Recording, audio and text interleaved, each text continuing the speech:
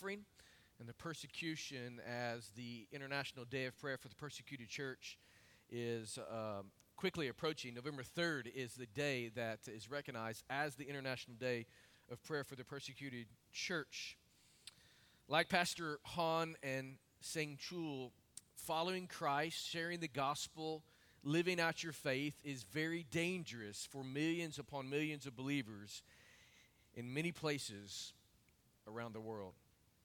Christians are excommunicated from families and communities. They are arrested and imprisoned. They are beaten, and even in many instances, they're executed.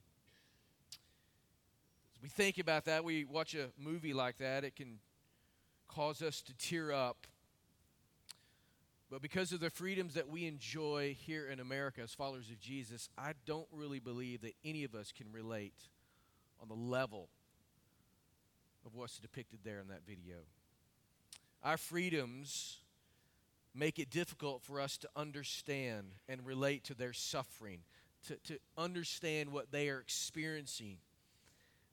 We do not face that kind of violent persecution that so many others do. In many ways, I believe it's easy for us to be a Christ follower. Though that's changing, it's easy for us to be a Christian here in the U.S.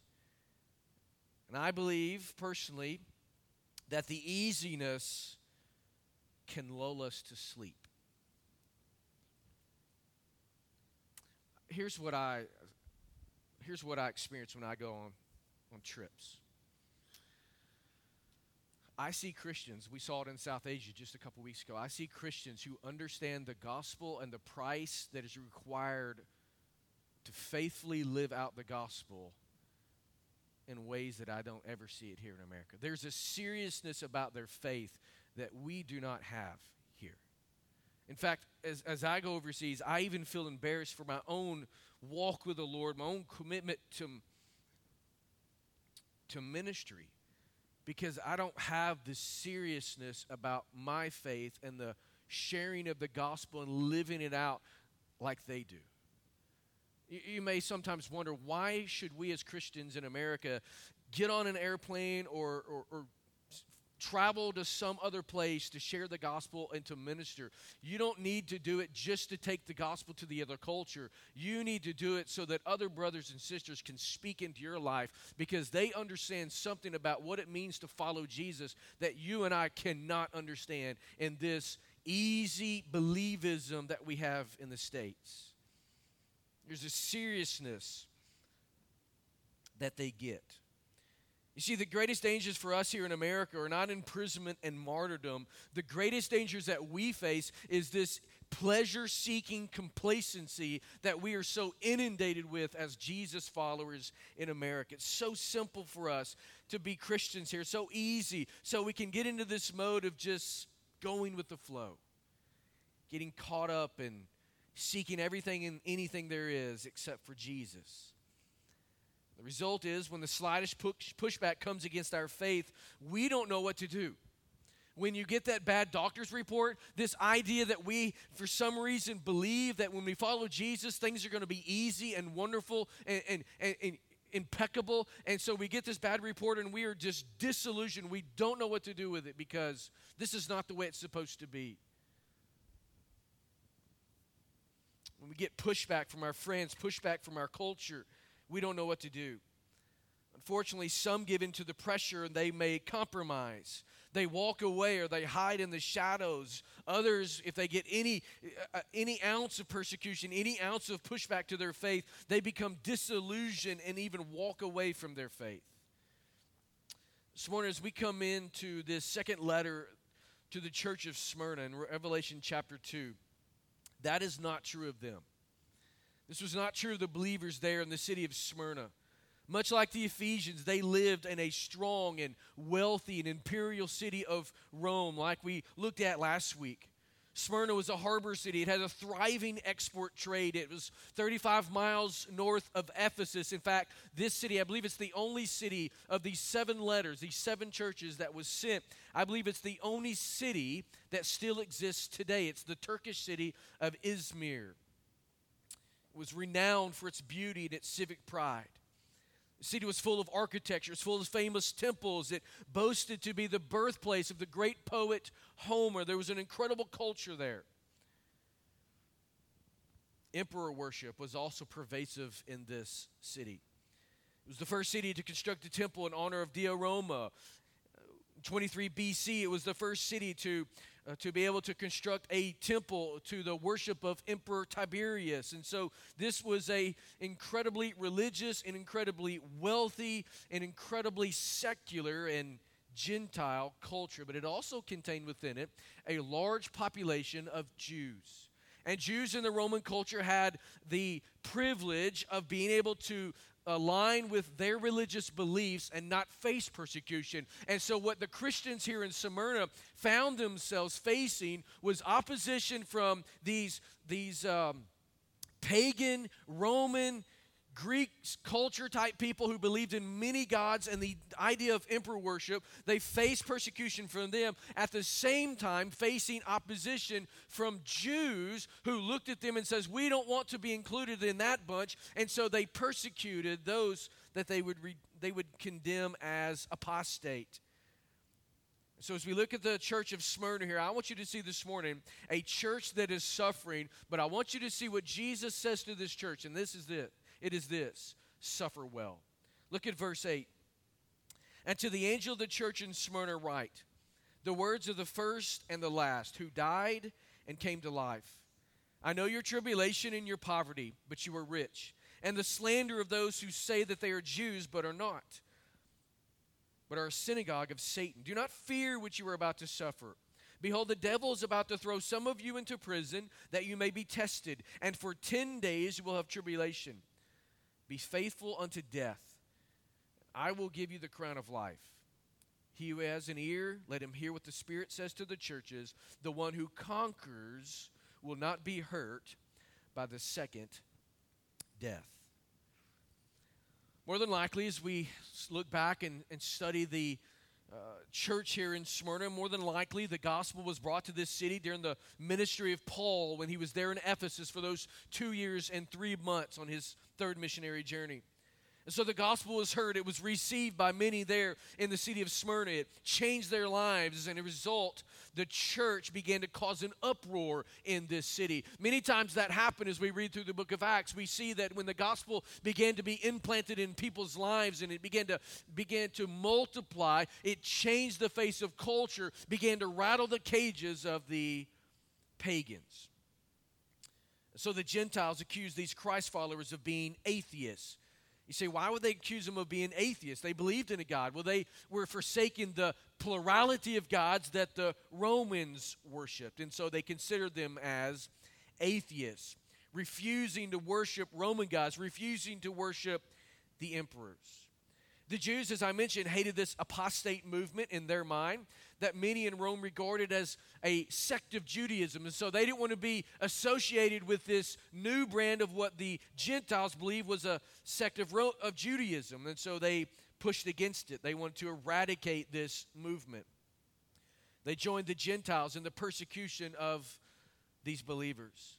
Their hopes was to extinguish the church and its influence in Smyrna. However, what you see happening as persecution breaks out against these believers is that it does not extinguish it. Instead, it fuels and fans the fire.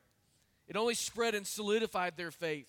Throughout history, the seemingly paradoxical truth has been that the more the church has been persecuted, the greater has been its purity. That's what happens to the believers in Smyrna. Last Sunday, I shared a statement G. Campbell Morgan made years ago, and I want to share it again with you. It's on the screen.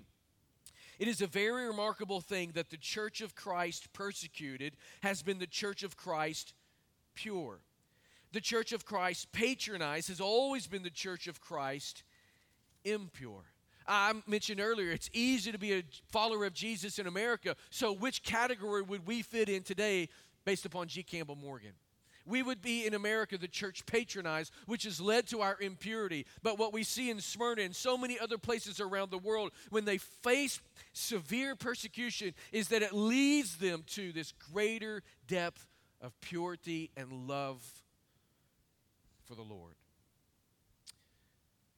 So if we were to compare last week's letter, the letter to the church of Ephesus, to this letter, the letter to the church of Smyrna, we discover that there is a strong contrast here between a church who had become satisfied with their religious activity. Remember the Ephesians, they were so ingrained in good doctrine, good orthodoxy, which is a good thing, that they neglected the weightier and the more important thing, and that is the love of God and the love of others. And so they had become complacent in their spiritual vitality, holding on to their spiritual activity. What we have with the Smyrnians is this concept, or this love of the Lord, this pursuit of spiritual vitality, even in the face of severe suffering.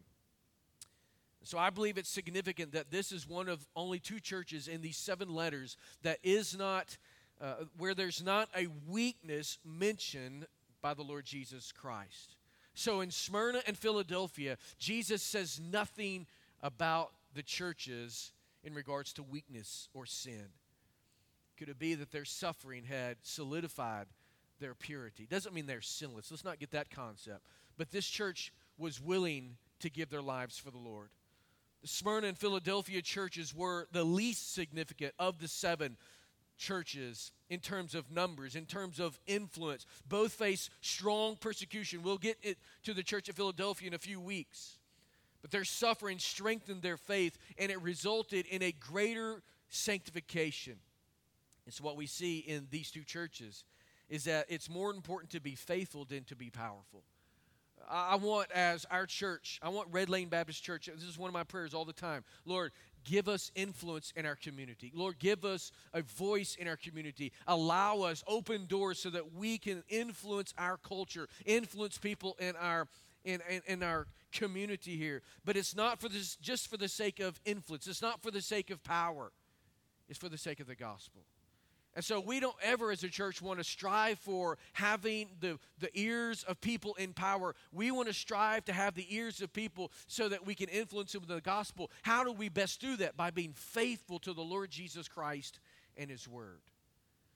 And so this morning, I want this letter that Jesus gives to this church to speak to us about what it means to suffer well, because that's the message to Smyrna, suffer well. And so how do we do that for ourselves here in 21st century America? 3 things that I want to point out and how we can and how we should suffer well. First of all, keep your eye on the prize.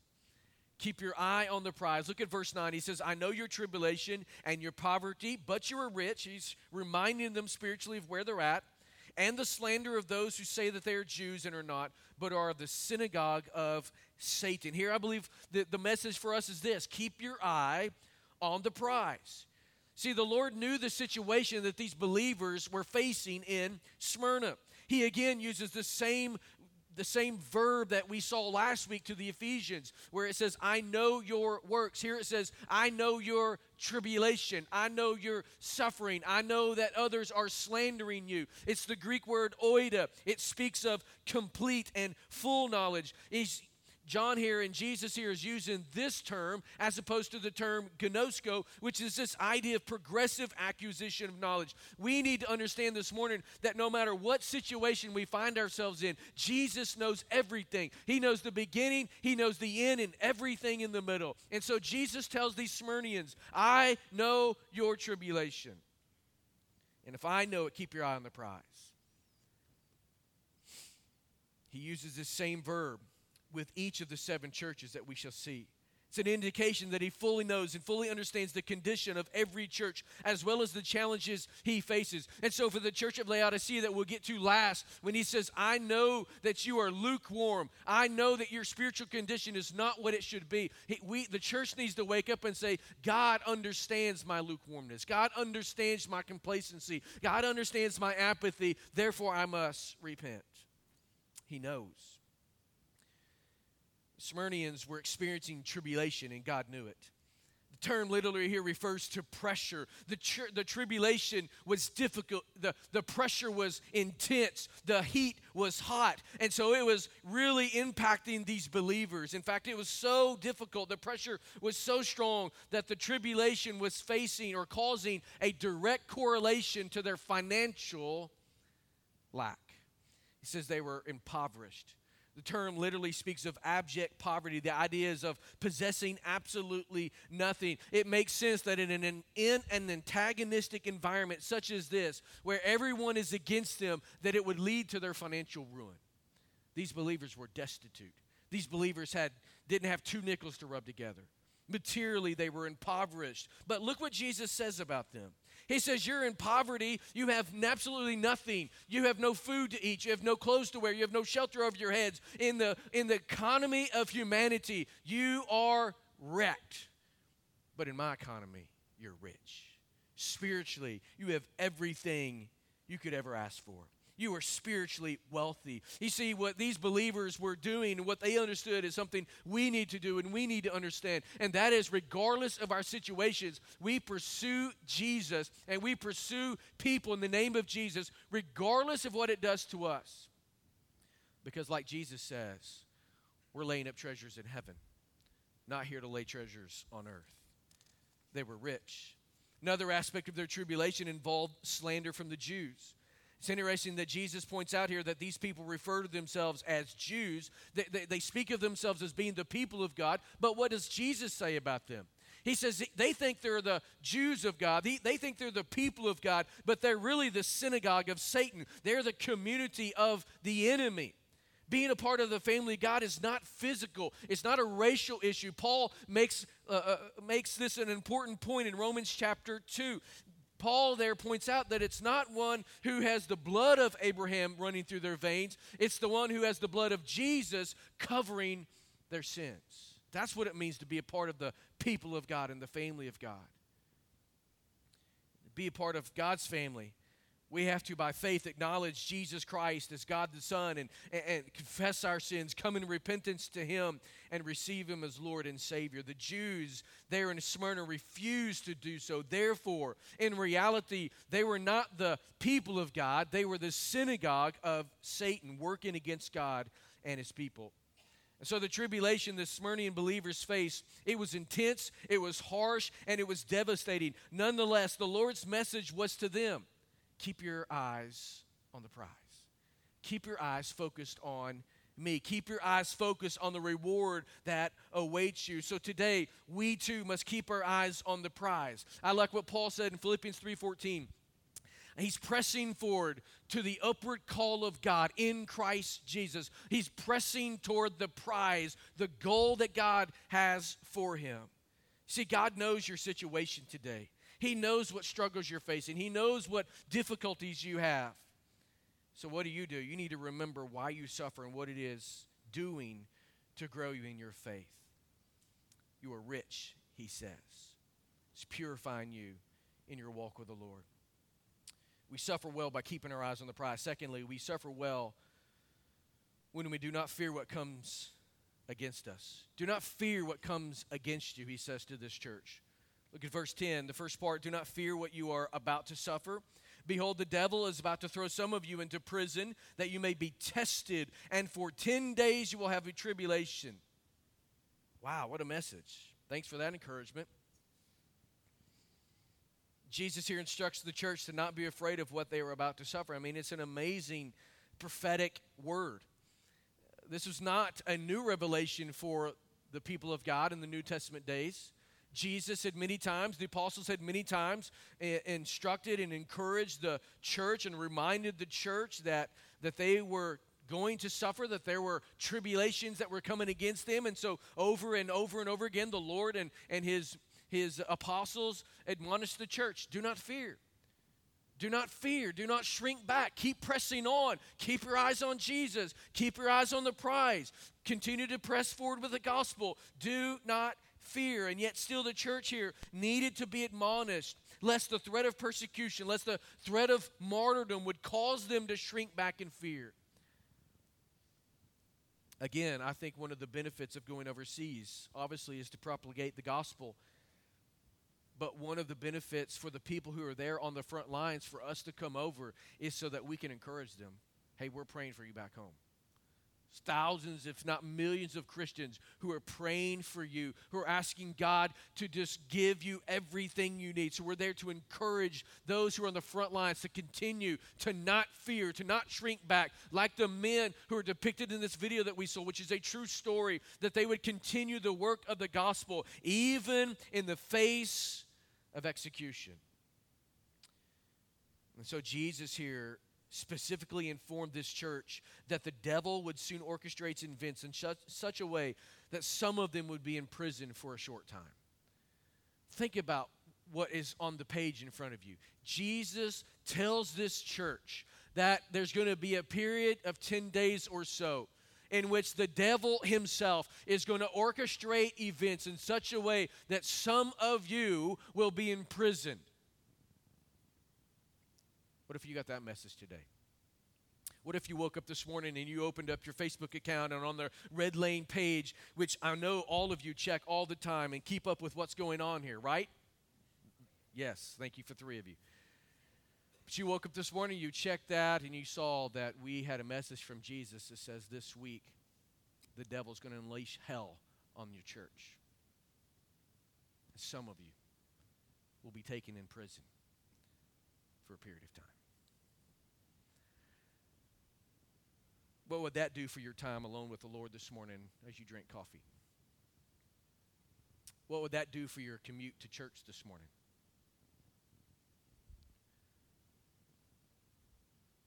How would you respond if we got a message like that from the Lord? Would you show up next Sunday? I'm going to pick on this a little bit because it's raining and our crowd's a little low, but I want you to know my heart. I'm not being mean, but the typical Christian in America, rain keeps them from church. 2 coughs out of your child, we can't go to church this morning. No. Can't go to church. I heard a pastor say a few weeks ago that young families, they will do anything and everything to keep their kids in travel ball and competition dance. They will live like Navy SEALs on Friday and Saturday through all of that. And I would say that is a living hell for families, for me. But when Sunday morning comes and Junior has a sniffle, you got to lay out of church. Pet peeve, I'm just going to pick on that a little bit, so I'm going to let it go. But really, as Christians in America, it rains on Sunday. You're like, I can't go to church. I got a garage, and my car's in the garage. I'm not even going to get wet until I get to the church. And then there's a person that probably will meet me if I want at the door and walk me to the door with an umbrella. But bless God, I can't get wet on Sunday morning. That's the way we are in America. And I'm making sort of light of that, but that's the mentality of so many Christians. Here's a church that gets a message from the Lord Jesus and says, I don't want you to fear, but the devil's coming after you. And some of you are going to be put in prison for a period of time, but I don't want you to fear. If we got that message today in America, we wouldn't show up next Sunday. If we got that message, we would not actively share the gospel with others. And the reality is most of us are not anyway. You see, persecution leads us to a place of belief or unbelief. I'm either going to be committed to this thing or I'm not. But because it's so easy for us today, we just want to straddle the line. So let's just wait until we get to the church of Laodicea, because I believe in large part that is where we are at as Americans. Lukewarm, straddle the fence, complacent, apathetic. I want to keep both feet in both types of world. That wasn't true of the Smyrna church. They were committed to Jesus regardless of circumstances. And so would we continue to share the gospel with others? I would say no. Would we go into hiding? Absolutely. Would we cease any involvement with the church? I believe most would if we got the message that the church at Smyrna got.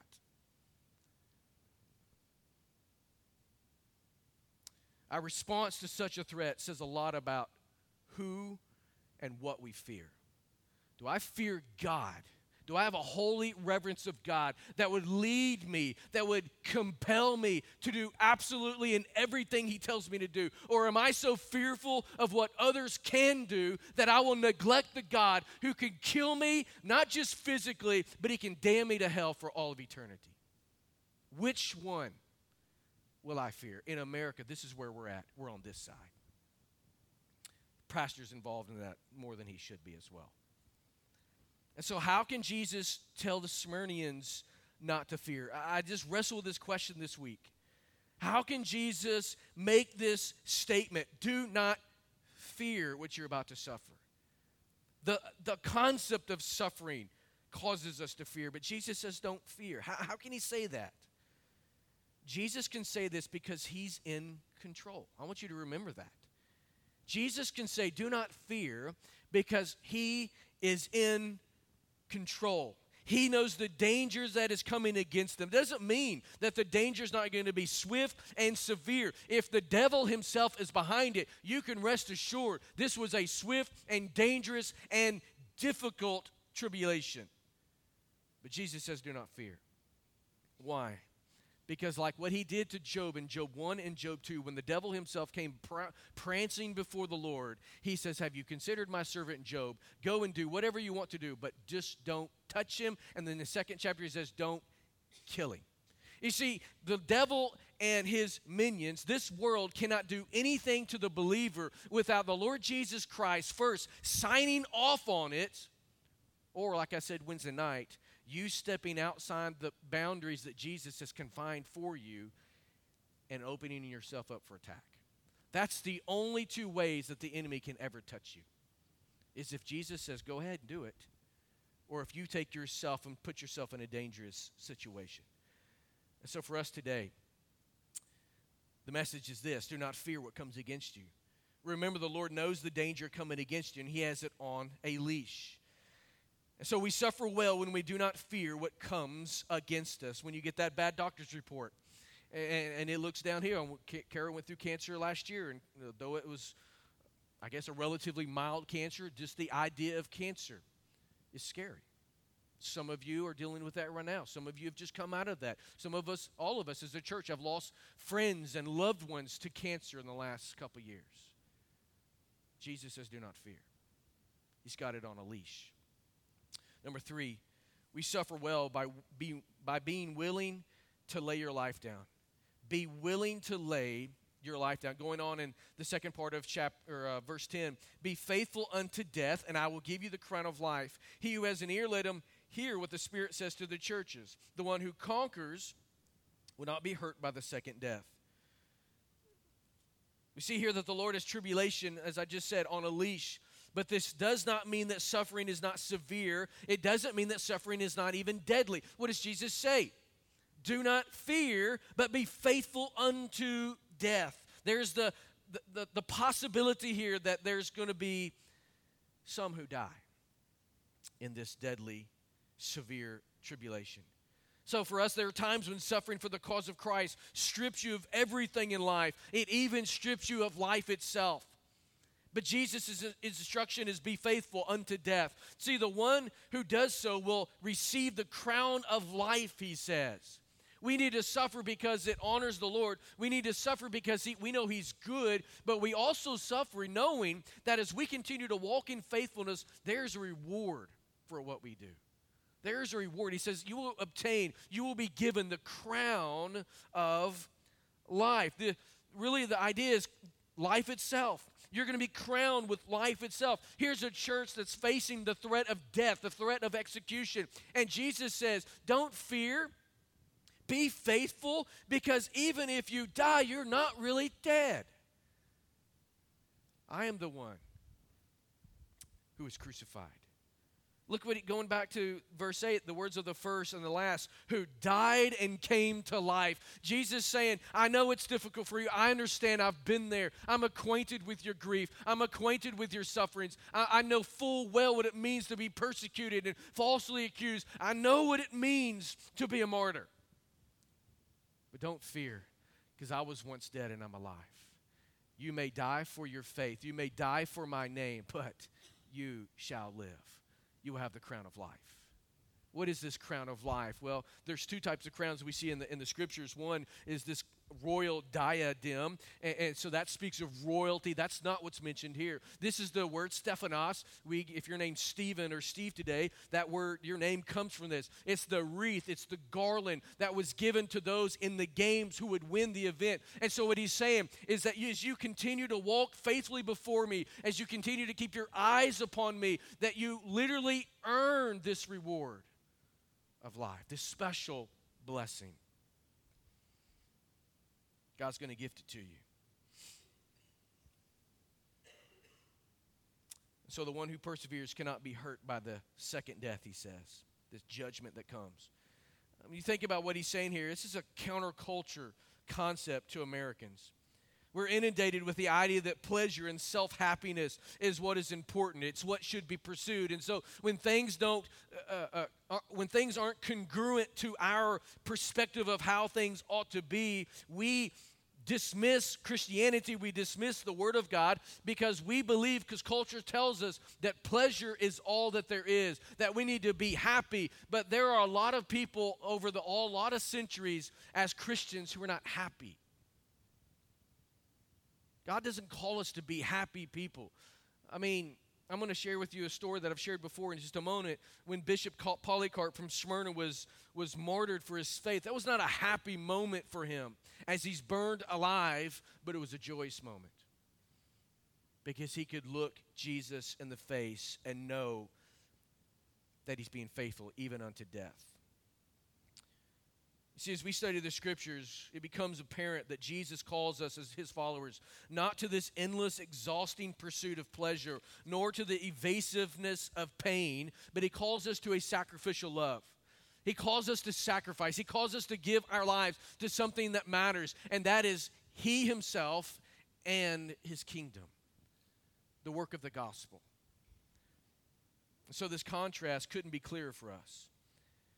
I like how Vince Vitale in his book, Jesus Among Secular Gods, puts it. He says, in a culture that says be yourself, look after yourself, express yourself, trust yourself, and treat yourself, Jesus said, deny yourself and take up your cross daily and follow me, knowing that if they persecuted me, they will persecute you also. And so as Christians, we must be willing to lay our lives down for the cause of Christ. Maybe it's, I was thinking about this morning, I was brushing my teeth or something. I have great thinking times when I'm in the restroom.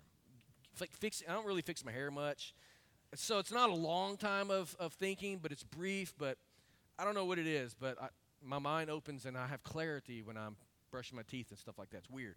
But I was thinking this morning, and I'm almost losing my train of thought of what I was going to say, so... And the more I think about it, I've lost my train of thought. It was great, though. It was profound. Excuse me, I'm going to go to the restroom.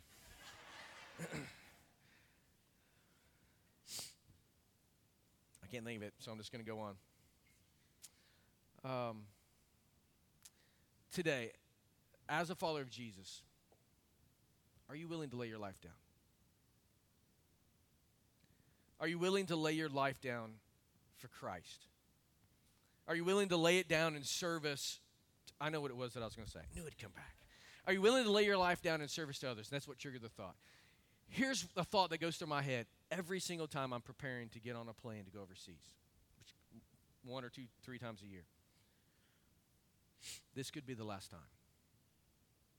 I may not come back. Maybe that's a negative and morbid thought to have. But for me, it's a reality. I had those thoughts. Literally, I'm sitting in the airport before we left to go to South Asia. I'm at Dulles Airport, and I've been texting them, maybe even on the phone with Kara, I'm not sure. But I don't talk to my mom like every single day or even every single week. But I thought, I probably need to call my mom and just talk with her, and because I might not come back. It's just a thought I have. You just never know.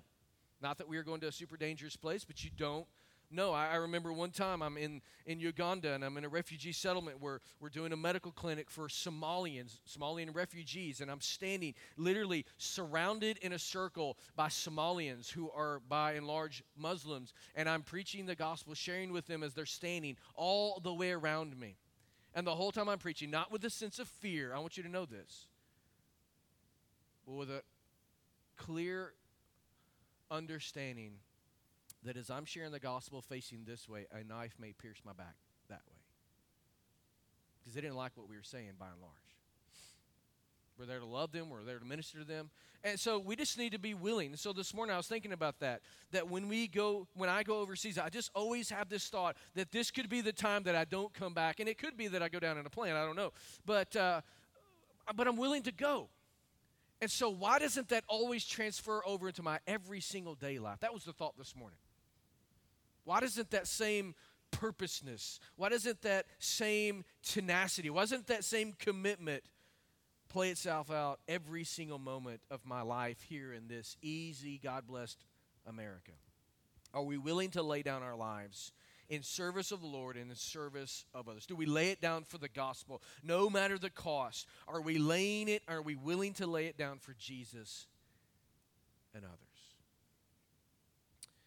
The Smyrnian believers heard and heeded Jesus' admonishment. I firmly believe that because, as I mentioned, Polycarp, the bishop of Smyrna, the church really began to flourish. It was very orderly.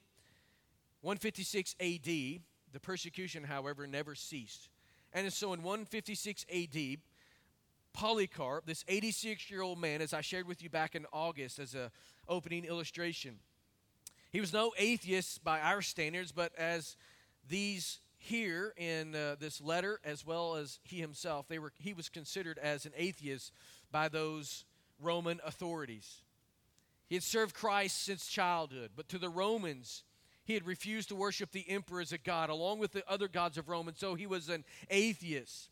Polycarp knew denial would mean a painful death, denial of the emperor worship, denial of worshiping Roman gods. He knew that would mean his painful death, either being thrown into the arena and killed by a wild animal or burned alive at the stake.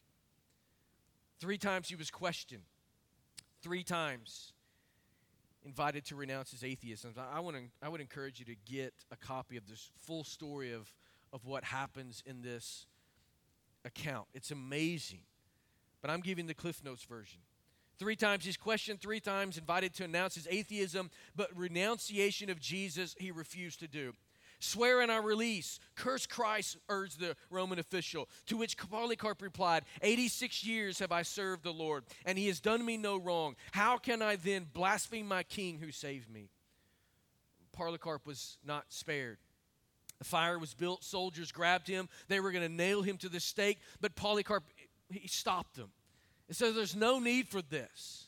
There's no need. I will stand here quietly. I will stand here still. Just leave me as I am. For the one who grants me to endure the fire will enable me also to remain on the pyre unmoved without the security you desire from nails, he said.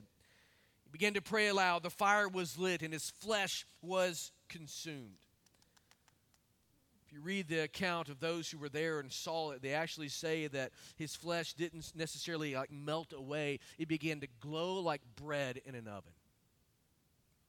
They even said that the scent, the aroma that came off of it was sweet, not the smell of burning flesh. It was a sacrifice unto the Lord. His words echo down all the way through the centuries. They come to us. 86 years I've served the Lord. He's done me no wrong. How can I blaspheme my king who saved me? You see, Polycarp suffered well to the very end. He kept his eyes on the prize. He did not fear, and he was willing to lay his life down.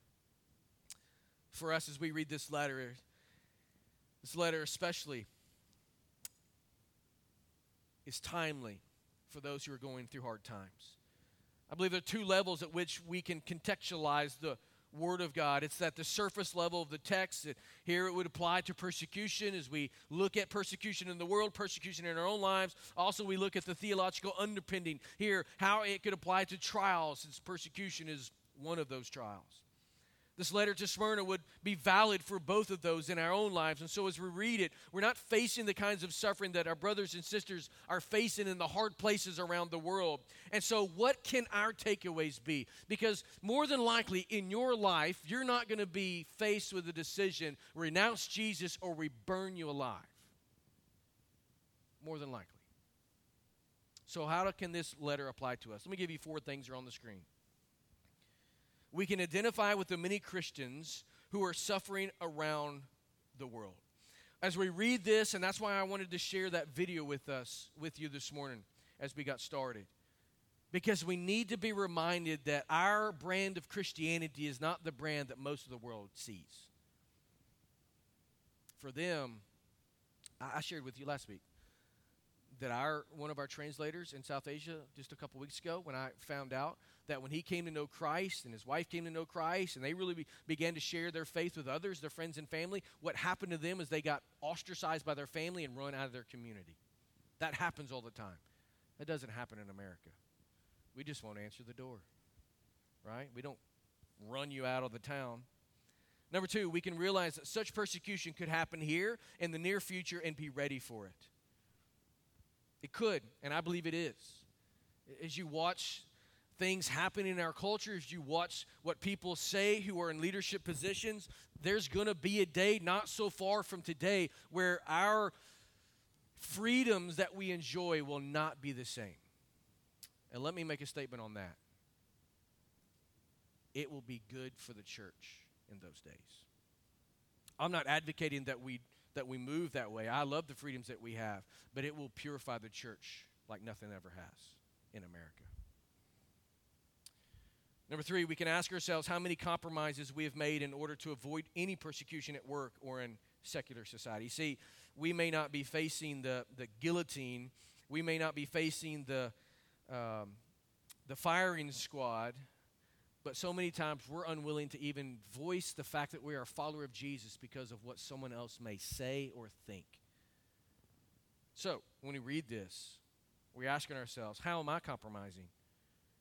Number 4, we can endure general trials that draw us away from the world and toward Christ. I think largely that is where most of us are going to be. Because when you're facing a trial, you understand God's in control. God knows what's going on. God knows my situation. And God's got it on a leash so that He's using it for my good and His glory. Right? What Paul says in Romans 8. That God's using this for His glory and for our good. And so we will press forward in those trials, press forward in those difficult doctor's visits, knowing that when the road gets difficult, when the life gets tough, what do? We hopefully will begin to look up and not continue to look at ourselves and those around us. Jesus here reminds the believers to not allow this difficult situation to discourage them. Instead, He encourages them to lean into Christ and to suffer well. So today, how is our suffering? The faithful disciple keeps his eyes on the prize. The faithful disciple does not fear, and the faithful disciple is willing to lay his or her life down for Jesus. How do you measure up in those categories?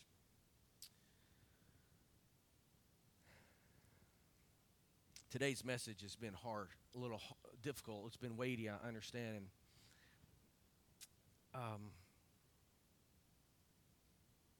But I believe it's a word that we so desperately need to hear in this easy Christianity America. And so where are you at this morning? Are you kind of bouncing along with Jesus when everything's good? And when things begin to go south, you bounce somewhere else? Or are you like these believers in Smyrna that even when hell is at your doorstep, hell's knocking on your door,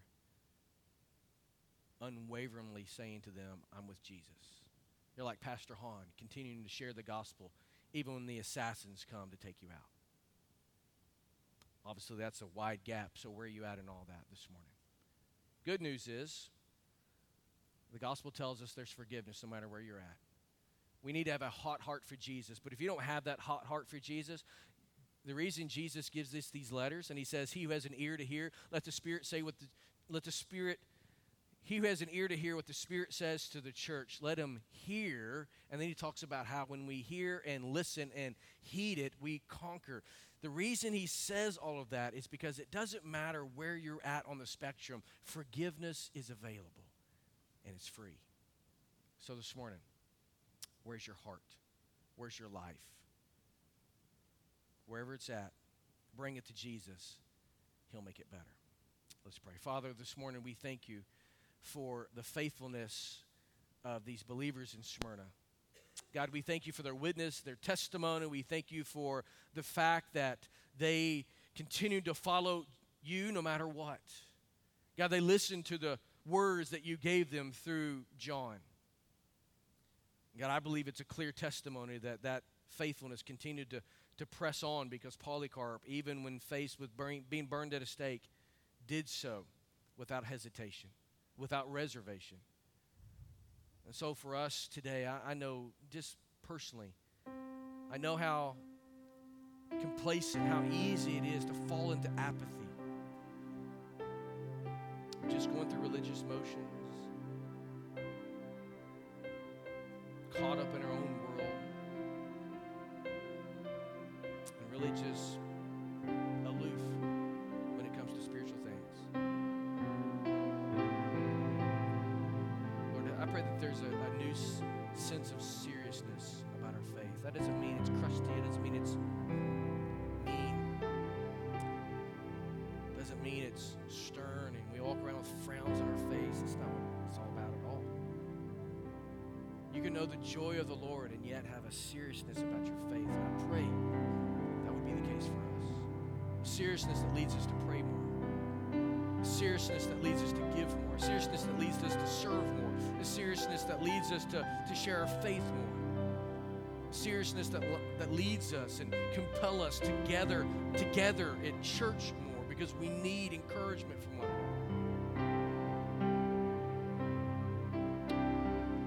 Take those things and press them upon our heart this morning, and help us be more faithful as a result. As we move into a time of invitation, I pray for just openness to respond to whatever you're speaking to us. I pray in Jesus' name. Amen. Let's stand to our feet briefly. We're going to have a time of response.